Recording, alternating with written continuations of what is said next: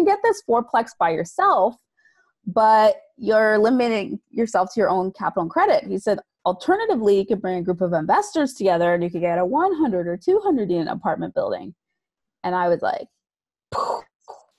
what? I was like, that's a thing? I thought, until that moment, I thought you needed Donald Trump's bank account to do that. Like, it never would have occurred to me that real normal people do that. And so I was like, oh, I want to do that like that. That's what I want to do. That sounds great. So I went home that night and told my husband, I was like, there's this thing. It's called syndication. You bring groups of investors together. Like, let's learn how to do that. Especially because we were self-employed at that time, because I had left law a few years earlier. We were self-employed, so it was hard to get conventional loans. Welcome to Real Estate Deal Closers with Annette Talley, where we focus on the deals. Our guests are real estate closers who will share in detail the whole process from finding a deal to closing it, as well as strategies and tips to help you do the same. Here's your host, Annette Talley. Welcome to another episode of Deal Closers. I am your host, Annette Talley, and my guest today is Monique Ham. Welcome, Monique. Thanks for having me, Annette. I'm thrilled to be here. I'm very excited to have you because I know that you have the same passion as me to educate more women in real estate. So let me tell you a little bit about Monique. She's an educator and advocate for women to create passive income streams through real estate investing. Her mission is to assist 1 million women to achieve financial freedom through real estate. She is the founder of Real Estate Investor Goddesses and is herself a real estate investor and syndicator with over 14 years of real estate investing experience in multifamily, mobile homes, and RV parks, flipping, commercial, vacation rentals, and ground-up development. Together with her husband and her investors, she owns over 1,300 rental units across 6 states. She is the #1 best-selling author of the Real Estate Investor Goddess Handbook and Wealth for Women, Conversations with the Team That Creates the Dream, and the host of the Real Estate Investor Goddesses podcast. She is also a real estate strategy mentor, keynote speaker, recovering attorney, certified interior designer, Feng Shui expert, avid world traveler, wife, and mother of 3 amazing kids. Wow! That is impressive. So, Monique, tell us, how did you get into real estate? I got into real estate completely by accident. I was raised by great parents. I'm a first-generation American. My parents are from Haiti. Told me always I could be anything I wanted, but in parentheses, as long as I was a doctor, lawyer, professor, engineer. Because that's what they knew of as success, right? So, and the only thing I'd ever been taught about real estate was to get your own home. And I became a lawyer. I hated being a lawyer, but that's a whole other conversation. What type of lawyer? I was a corporate litigator. Okay. Long hours, really intense. And I was, partnership track in a big firm. And the only thing that I've been taught about real estate was to get your own home. So I went to get a house, and that was 2005, towards the top of the last bubble. And in Los Angeles, where I live, even back in 2005, a semi-decent house in a semi-decent neighborhood, not like fancy Bel Air mansion or Beverly Hills, just like a neighborhood where you're not going to have drive-by shootings. A decent house was upwards of $700,000. Wow. And even though I was, making 6 figures as an attorney, it was like a low 6 figures. I couldn't afford anything by myself. And a friend of mine who is in a similar boat suggests that we buy a duplex together. The original idea would be that we would buy a house with 2 equal sides and each live on one side. And since I could afford half a house, and I was like, yeah, let's do that. But instead of finding a property with 2 equal sides, we ended up finding this one, like beautiful old Craftsman that had a larger bottom unit, a 2-bedroom upstairs, a converted garage. There was another 1-bedroom unit in the back. And And we bought that, each took a bedroom in the larger unit, and we ended up renting out the upstairs, renting out our back house, and then renting out our basement even. And we started house hacking before I knew that was a thing. It was just like, oh, this is awesome. These people are paying our mortgage, and this is great. And then when I met my husband, he had a duplex, and we got a single family rental together. And after the crash in 2008, and houses became on sale, we ended up selling one of our properties, and we started flipping with the proceeds. So we were flipping until about 2015, when houses were not so on sale, and it was very expensive and competitive here in LA. And at that point, I ended up meeting a man who would become my mentor and who completely changed the game for me in real estate. And it all happened in like one 10-minute conversation. So it was Robert Helms, who's the host of the Real Estate Guys Radio podcast. And we had a mutual friend, and he was, so I was, at the time I was getting tired of the flipping, because it's a short-term job, right? Like, you do the job, hopefully you get money at the end of it, but then you have to start over again. And I wanted something that was more passive and buy and hold, but nothing made any financial sense in LA. Like, nothing cash flows here. So he's my friend, our mutual friend Kyle said, you should meet my friend Robert Helms. He's coming to LA tomorrow, and you should talk to him. I was like, sure. So I went, and I was telling Robert, he was asking me what I was up to. I told him about the flipping and the looking for the fourplex in LA. And he said, LA is a tough market. I always say, live where you want to live, invest where the numbers make sense. And I went, oh, until he said that, I always thought you had to invest where you lived, or you could drive to your property, touch it, and, Oh my goodness. You just said something that I was always like, I need to see it, touch it, and feel it, manage it yourself is what I thought too, right? So that's how I thought. It never occurred to me that I could invest in any other way. So when he said that, it literally opened up the world to me. And it's not bad if you think that, and you're in a place that's affordable. Like, Florida is way more affordable than Los Angeles. But I was stuck where, like, a semi-decent house in a semi-decent neighborhood where you're not going to get shot was like upwards of $700,000. So I was like, that's a lot of real estate you can get in other markets. And then the next thing he said was, and you can get this fourplex by yourself, but you're limiting yourself to your own capital and credit. He said, alternatively, you could bring a group of investors together, and you could get a 100 or 200 unit apartment building. And I was like, what? I was like, that's a thing? I thought, until that moment, I thought you need a Donald Trump's bank account to do that. Like, it never would have occurred to me that real normal people do that. And so I was like, oh, I want to do that like that. That's what I want to do. That sounds great. So I went home that night and told my husband, I was like, there's this thing. It's called syndication. You bring groups of investors together. Like, let's learn how to do that. Especially because we were self-employed at that time, because I had left law a few years earlier.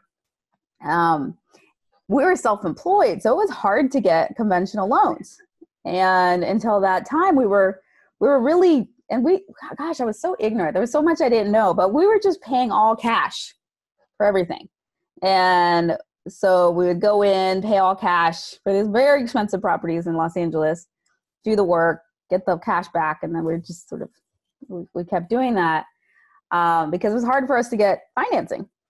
And so I was like, oh, yeah, bring groups of investors together. And then there's like commercial financing is a whole other thing. And so we went, that was October 2015. I had that conversation with Robert Helms, and I went home that night. That night we bought tickets for their syndication seminar, the Real Estate Guys syndication seminar. So January 2016, we were in Phoenix learning about syndication. And that's how I got on this path. Within a year, we had over 1,000 doors by bringing groups of investors together and doing this strategy. So, and that's kind of how I got into what I'm doing now. Yeah. You are muted. Oh, okay. What I was saying is that that is awesome. Only 5 years ago, you kind of started in this path where you decided, oh, I can invest somewhere else, and I can bring other people, use other people's money. Yeah, 4 years ago, less than 5 years ago. Amazing. The Deal. All right, so now let's go and talk about the deal. What deal are we talking about today? Yeah, so I want to talk about a deal. Well, it's actually, can I talk about two deals that end up coming together? They happened almost simultaneously. Absolutely. So they kind of became a package and was part of the whole story. So I'll talk about two deals. And I want to talk about that one because it is actually, some deals that we bought that first year, and it went full cycle through. So there were two. What type of deal? They were multifamily. So there was a 77 unit and a 51 unit in Albuquerque, New Mexico. They were being sold by two separate owners, but they were relatively close together.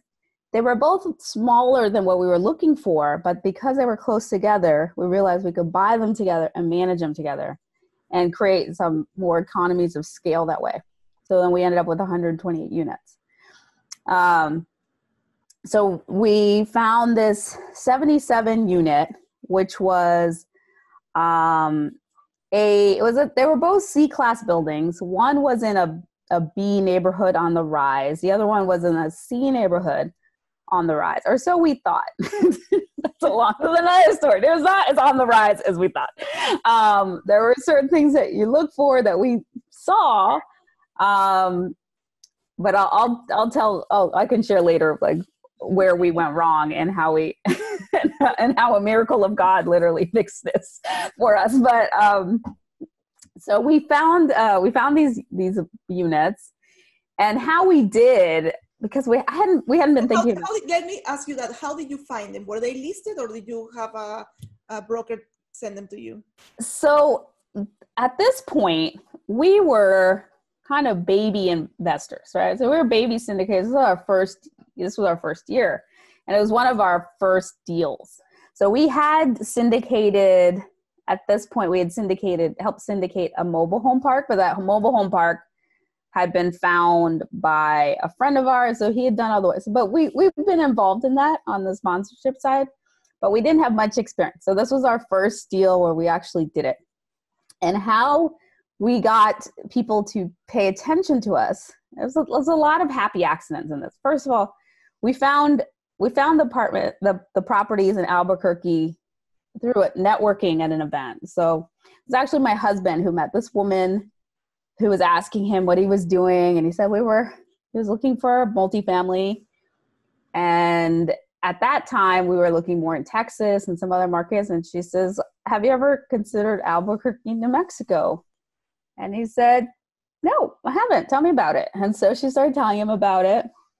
And we started doing some research, and we liked the market. It was pretty, it'd been very steady. It hadn't had the booms and busts of other markets, and it was just pretty steady. But there was some new things coming. With a lot more entertainment work, and they had all these tax breaks for like movies and things. So there was a lot of that activity happening in Albuquerque and in New Mexico around the time. And there was a Facebook data center that was coming. There were things.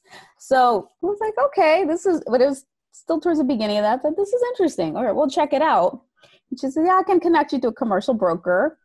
And she did. Turns out it was her nephew, but he helped us find these deals.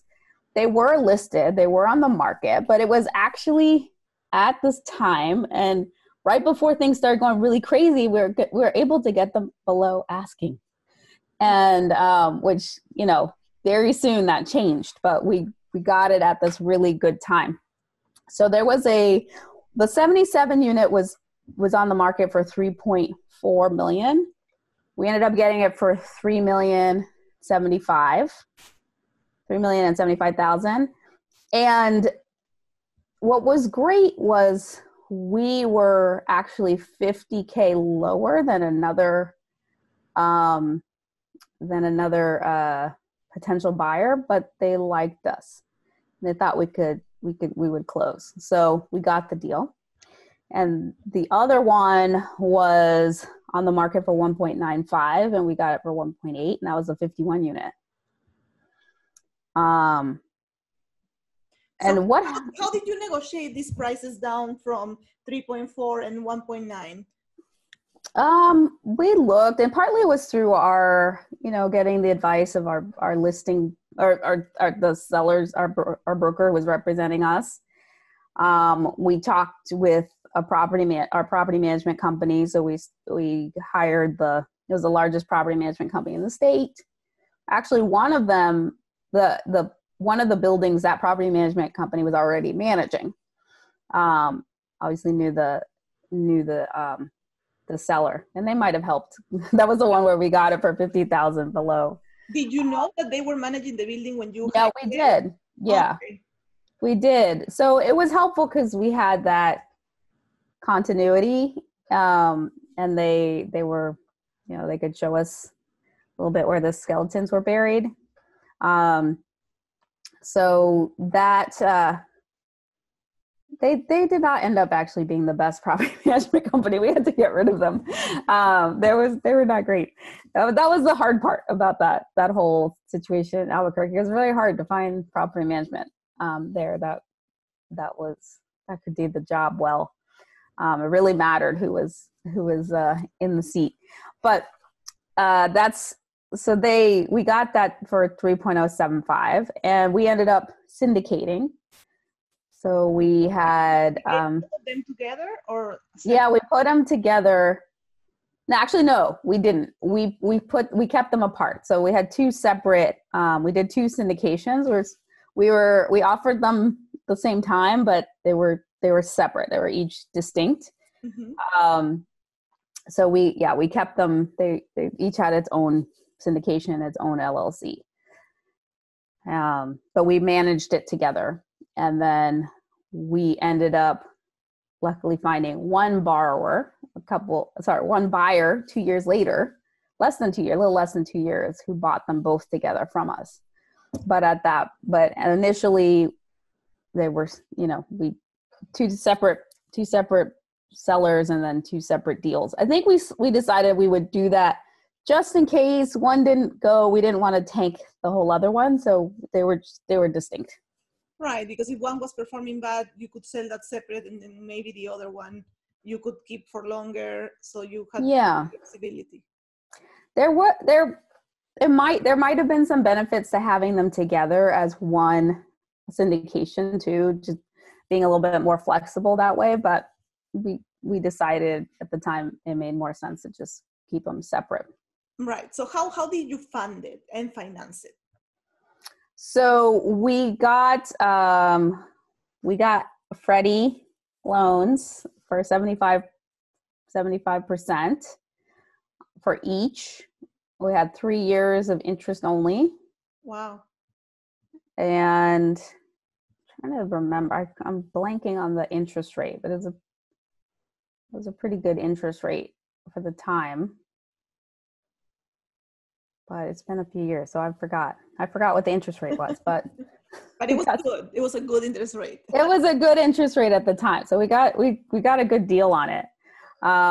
We did not get the capex. We raised the capex. So during our syndication, we raised the down payment and the capex and cash reserves. So we did that. I think it was $2.2 million cumulatively that we raised for those two deals. What was your intention and the term of the syndication? Was it a 5-year? It was going to be 5-year hold, and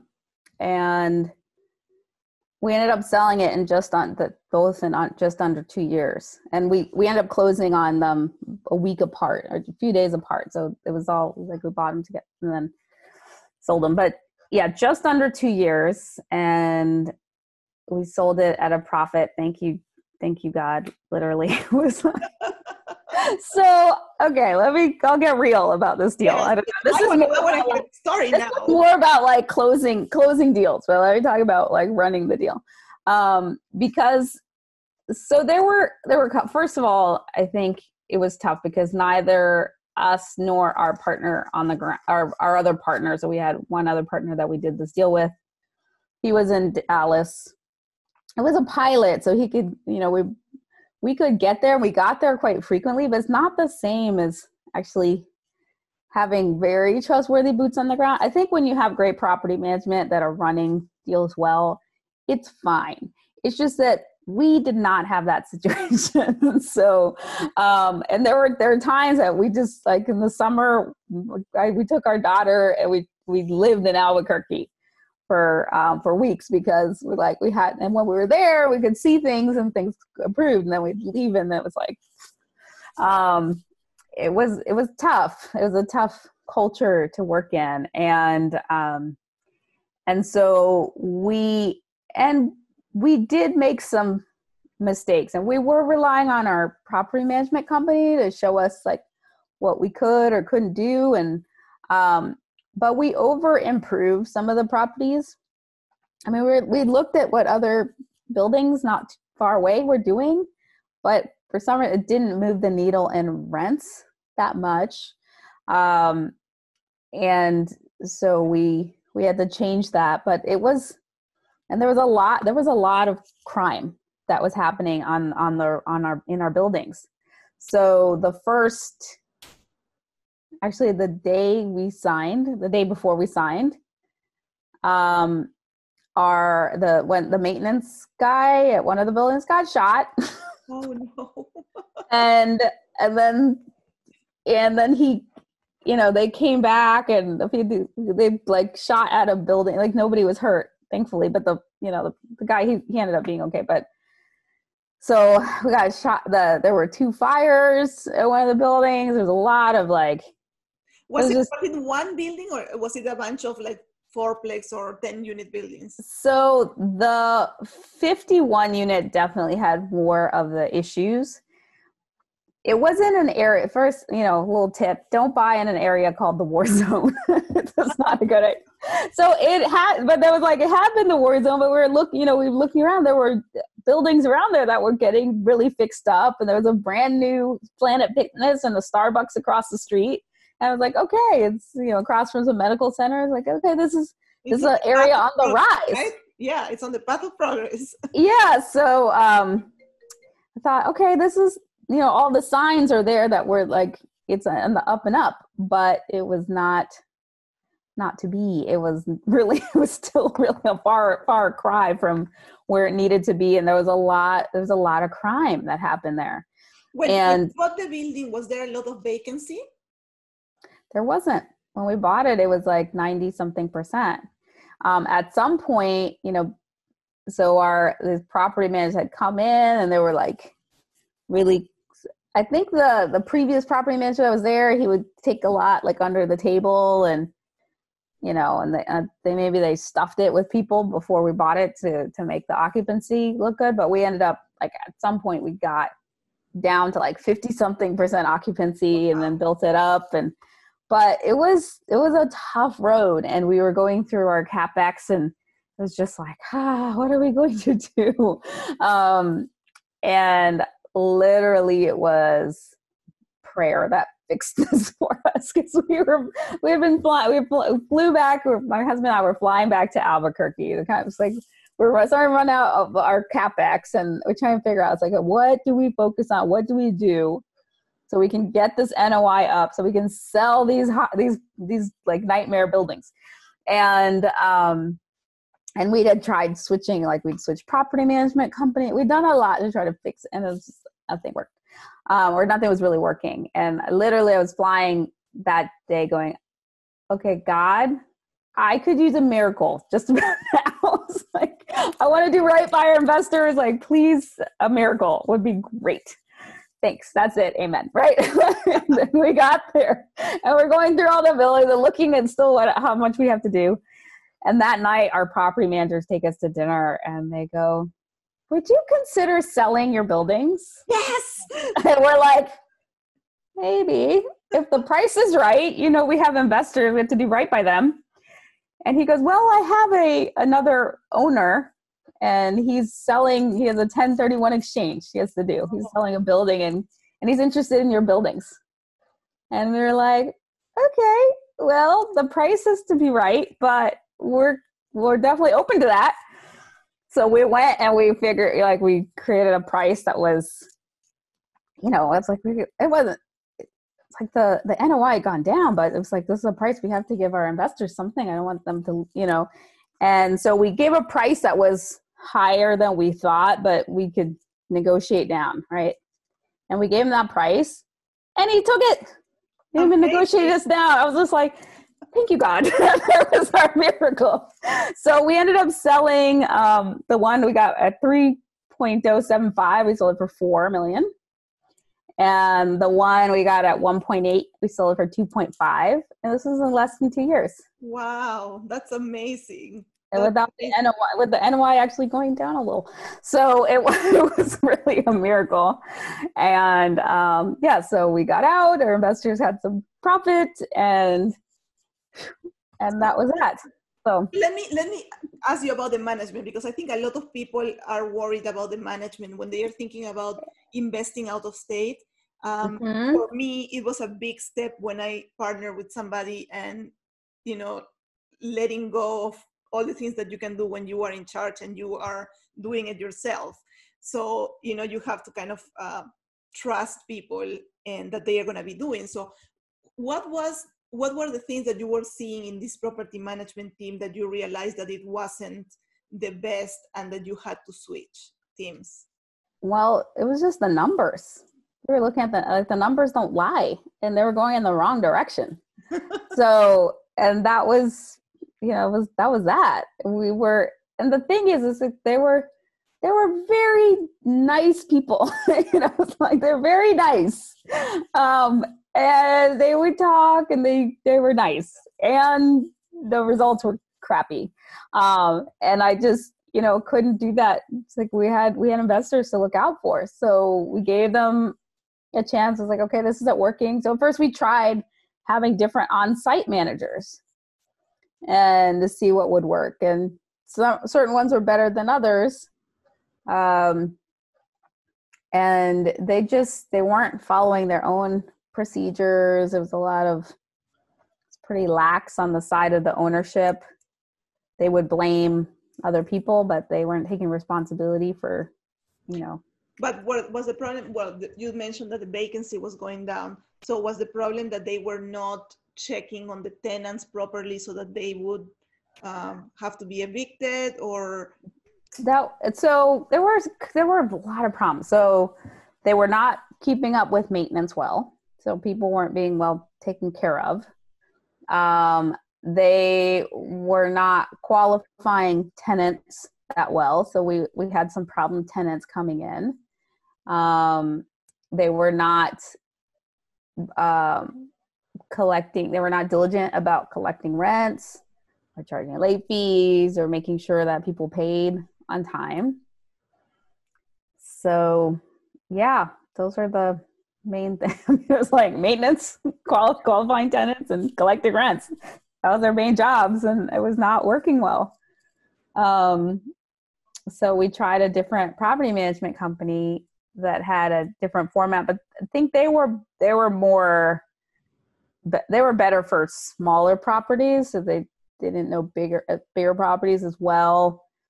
And so it was, it was not working out.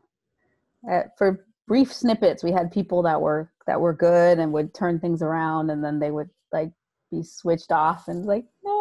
And then it would, like, somebody else would come and it would go down again. It was really bad. So what were your big takeaways from owning these buildings and luckily being able to sell it at a profit? What did you learn that helped you for the next syndications? Yeah, so a couple of things. I think I learned that you really have to have very trustworthy people on the ground. And so we thought we could trust our the team that we had there.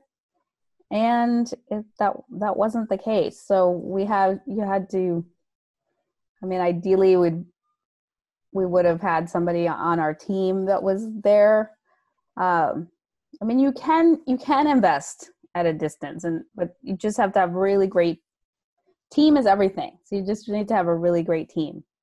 And the other thing I would have checked is, I've since learned, like, you really need to look at the crime data around where you're buying. And even though you might have things that was sort of relying on, was like, oh, well, if Starbucks thinks it's safe enough to be there in Planet Fitness, then they're doing the research, they think that. And that's not a bad way to look at it. But I still, if I'd looked at the crime data as compared to other places, I probably wouldn't have chosen those areas. And I would probably also have opted to be closer to better schools, definitely lower crime and better schools, because that attracts better tenants. So those are two of my major takeaways. The other one was, you can always rely on higher power, because that works out. Well, you ask and you will receive, right? Yeah. I was like, thank you, God. Thanks for that miracle. And I pray all the time for the new owner. I was like, I pray that he has a very good experience with those buildings. I wish him very well. So I'm very grateful for him for coming and buying my buildings. I wish him so well. I do. I hope he's wildly, wildly successful in ways we were not. So you bought it in 2016? Yeah, so late 2016, and we sold it. You sold it in 18? Yeah, late 2018. Okay, so it was still going up. So he had a good chance of keep going. Yeah, so the market was, going up, yeah. Okay, that's good, because at least it wasn't like right before COVID and then. I know. Poor guy. I do. I pray for him every day. All right. I wish you well, my friend. May you do well. Productivity hack. So I would love to hear from you. Advice on productivity. How do you handle all these things that you are doing? Yeah. So one thing that was really game-changing for me was from this book, The One Thing by Gary Keller. It's on your list. Yeah, definitely. Basically, it's one thing that the book talks about, which is the one question, the focusing question, which is, what's the one thing I can do that in so doing will make everything else easier or unnecessary? So every day I ask myself that question, what's the one thing that will knock down the most dominoes? What's the one thing that's the most impactful?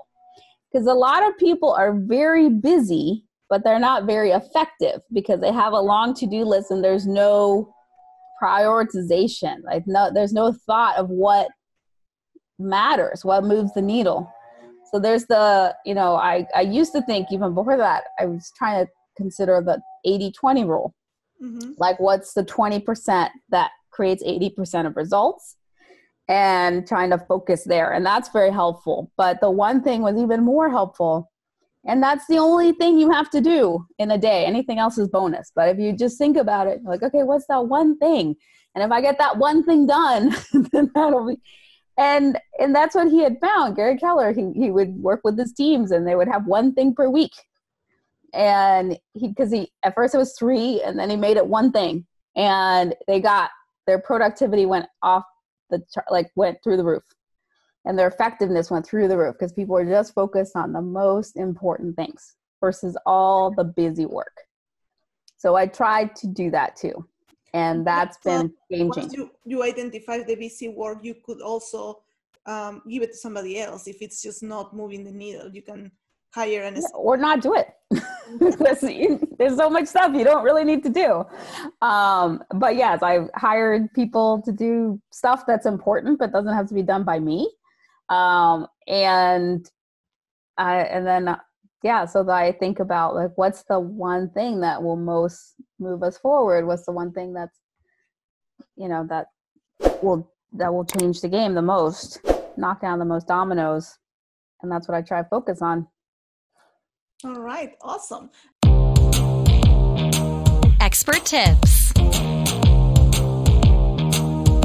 All right. So now we're going to go to the 3 expert tips segment. So Monique is going to share 3 tips for women to be successful in real estate.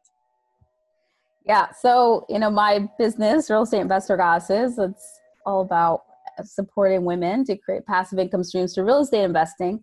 And I created that because as I got more and more into this game, I would look around and there were no women around, so few of us. And that first year I joined this high-end real estate mastermind, I was the only woman with 19 men. And I... What? Okay. Can you hear me? Yes, I lost you for a second. So okay. Go back a little bit. And you said you went to the mastermind and you were the only woman? I was in this high-end real estate mastermind. I was the only woman with 19 men. And I'd go to events and there would be maybe 10% of the room would be women and everyone on stage would be a man. And in between being a lawyer, while I was doing the real estate, I became a coach. I became an abundance coach for women. So I was, that it all came together when Real Estate Goddesses came like this divine download to me. And I was like, this is what I meant to do. And a lot of women have fears that keep them from getting in the game. Fears that they're going to lose money because they don't know what they're doing, fears that they'll be cheated, fears that, fears that they won't know what to do, and that keeps them from getting in the game. So I wanted to share some tips on, what you can do. And these are probably tips that most people can use, for your male users too, but especially for the ladies, these are for you. So a lot of women are intimidated because there's so many men. They get there and maybe get in the room and realize like, gee, not so many people look like me in here. I definitely feel that way. And a lot of women go, okay, that could keep them back because they think, since I don't look like everybody, that's a bad thing. So one of the tips I want you to realize is that is actually an asset, because it is not a good thing to be like Waldo and to look like everybody and to blend in and to just be bland, beige like the walls, right? Like you want to know that your difference as a woman is an asset. So I like to think, here I am, a unicorn walking in the door, like I am magical and I'm amazing. And so being different makes you memorable, and being as a woman, there are a few things that really help you. First of all, you're like willing to ask for help, which a lot of guys don't. But the beautiful thing about being a woman is that men are really wired to help you. They're like hardwired to help women. It's like, if you go help, men are like, how can I help? What do I need to do? They just want to be your hero. So they're like, we have that ability to ask for help, and being a woman and being memorable, like use it as opposed to letting it be a detriment. Like I know that people will probably remember me because I stand out. So just make sure, like, keep it a positive impression. Be helpful. Like, think about how you can help other people, which we're also kind of wired for, and use that as an asset as opposed to something that will keep you back. Another thing that I want to encourage the ladies is to use your intuition more. That's a really powerful gift that we have. As women, our brains are like the left and right sides of our brains are connected in ways that men's are not. And what that means is when they talk about women's intuition, it's a real thing. we actually do have this higher intuitive, there are some intuitive men, but as women, our brains are wired for more intuition. And I believe our intuition is like our life GPS. It knows the fastest way to get us from where we are to where we want to be. We're often not taught to trust it, because there's such in this culture, we fetishize logic and get you away from your intuition. But you have this intuition that is gathering all of this information. So on a conscious level, maybe we're getting 5%. You're on your subconscious level, you're getting all 100%. And your intuition is putting all of that together. The subconscious input, this conscious input, the supraconscious input, and that's what intuitively you receive. And so learning to trust it, learning to hear it, and learning to trust it, and following it is super valuable. So that's a tip that I'm going to give you. And I have to say that every time that I didn't listen to my intuition, I ended up with a really bad tenant. There was something that I just couldn't, find it. Like I didn't know what it was, but I just had that feeling that it wasn't a good idea, and boom. Yeah, that's what addicts. So if you learn, because if you look back, hopefully now you're like, when you feel that, you're gonna go, I don't know why, but I'm a no with this one, right? Like it just doesn't feel right. I'm gonna trust that feeling. Or if I don't know why, like on paper, I should be like a total no about this person, but they feel great, right? Like I'm gonna go with it, even though they might not have the job history, the credit yet, but like I trust this. It's like that feels good. Every time that I've never regretted listening to my intuition. The only things I've ever regretted are when I ignore it. Yeah. And I think most people will agree with that. It's like, think about when you had this intuitive feeling and you ignored it. Like, how'd that work out for you? People like, did that ever work out well? And I don't think anyone has ever said like something very important. Like, we are wired to not trust it. Like, not, like sometimes I'm like, oh no, it's nothing. We're not wired to not trust it. We're taught to not trust it. Oh, okay.